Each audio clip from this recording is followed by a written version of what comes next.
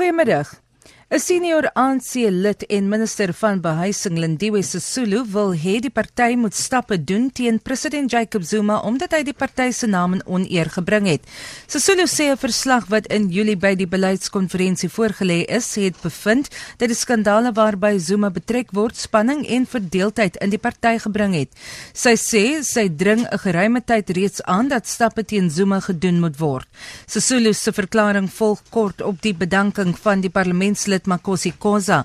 Khoza was uitgesproke oor korrupsie en het haar herhaaldelik uitgespreek teen die huidige partyleiers. 'n tweede persoon is dood tydens skermutselings tussen inwoners van Unieville en die Rooi Mure in Lenasia, suid van Johannesburg. Vroeër vandag is 'n persoon dood toe die Rooi Mure skote in 'n groep betogers afgevuur het. Die polisiewoordvoerder, Jacob Zuma, sê die Rooi Mure is intussen aan die gebied onttrek. Zuma sê die polisie het rubberkoels gebruik om die betogers uiteen te dryf.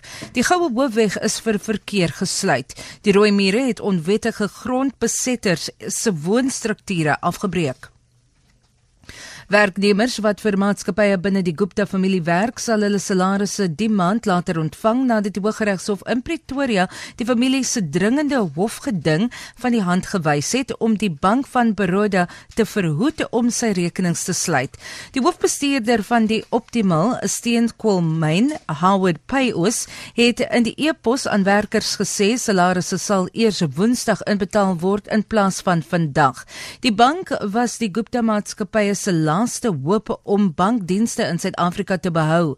Die organisasie teen belastingmisbruik, OUTA, het vroeër 'n hofinterdik ingedien om bykans R2 miljard aan mynrehabilitasiefondse van maatskappye in Gupta-beheer te bevries. 'n renosterbewaringsorganisasie, Rhino Connect, het 'n rekenaartoepassing bekendgestel wat gebruikers in staat stel om 'n renoster te belê en hom dan te monitor. Die organisasie fokus op renosterbewaring in die privaat sektor. Sowat 'n kwart van die wêreld se renosterbevolking is in privaat besit in Suid-Afrika.